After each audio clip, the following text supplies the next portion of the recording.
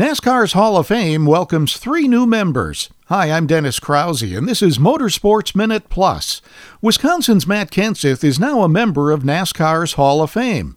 Kenseth, the 2003 Cup Series champion, drove 18 full seasons at NASCAR's highest level, winning 39 races, including the Daytona 500 twice. He also scored 29 wins in what is now the Xfinity Series. Despite those impressive numbers, Kenseth never imagined he'd be enshrined with the all-time greats of the sport. You know, when the whole thing first came up in the ballot and all the people on and stuff, like I looked down at it, I'm like, he's more worthy, he's more worthy, he's more like that's how I honestly feel. So it's just a tremendous honor, and a privilege to be, voted in here and be part of this group. The time goes by so incredibly fast. I've never really felt like I was one of the best or whatever, end up in a Hall of Fame or anything like that. I was very fortunate to drive for great people and have great people working for them and drive great race cars, So like I said before, the fastest race car wins races way more than the best driver does, and I had the fastest race car, a lot of different times, and a lot of those times I couldn't even figure out how to win with it. So I just feel really blessed. As the crew chief, Kirk Shelmerdine helped guide Dale Earnhardt Sr. to 4 Cup Series titles with Richard Childress Racing, winning 44 times with the Intimidator behind the wheel.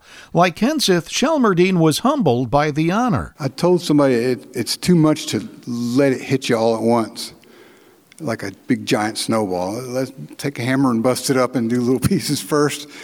It'd be easier for it all to sink in. And Dale Jr. told me, like next year when you come back, it'll take almost that long. That's when you realize that, hey, you're part of this. You're here. It's just like everybody else, And that's a big thing to except in one gulp. At age 95, Herschel McGriff revealed his driving career may not be over.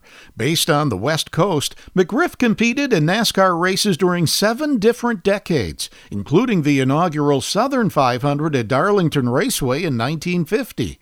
While his last race was 5 years ago, McGriff says he has a deal with team owner Richard Childress to race when he's 100. It's kind of a joke, but it is going to get serious. I've only got 5 years to go. And I got 2. Bill McAnally furnished a car when I was 90, and he was at my table tonight. And he says if he's healthy, that's why I was kidding him and Richard Childress about being healthy, not worried about me making it to 100. I'm pretty sure I will. And so I was at Sonoma 2 years ago as promoting the NASCAR race there. And Richard was next to me doing an interview in front of a bunch of fans.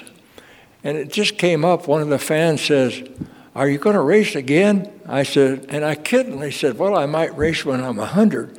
And Richard turned around and shook my hand. He says, "If you could do that, I'll furnish the car and a crew." So that's how that come about.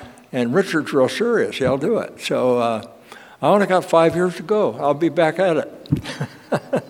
Hopefully. I'm Dennis Krause, and this is Motorsports Minute Plus.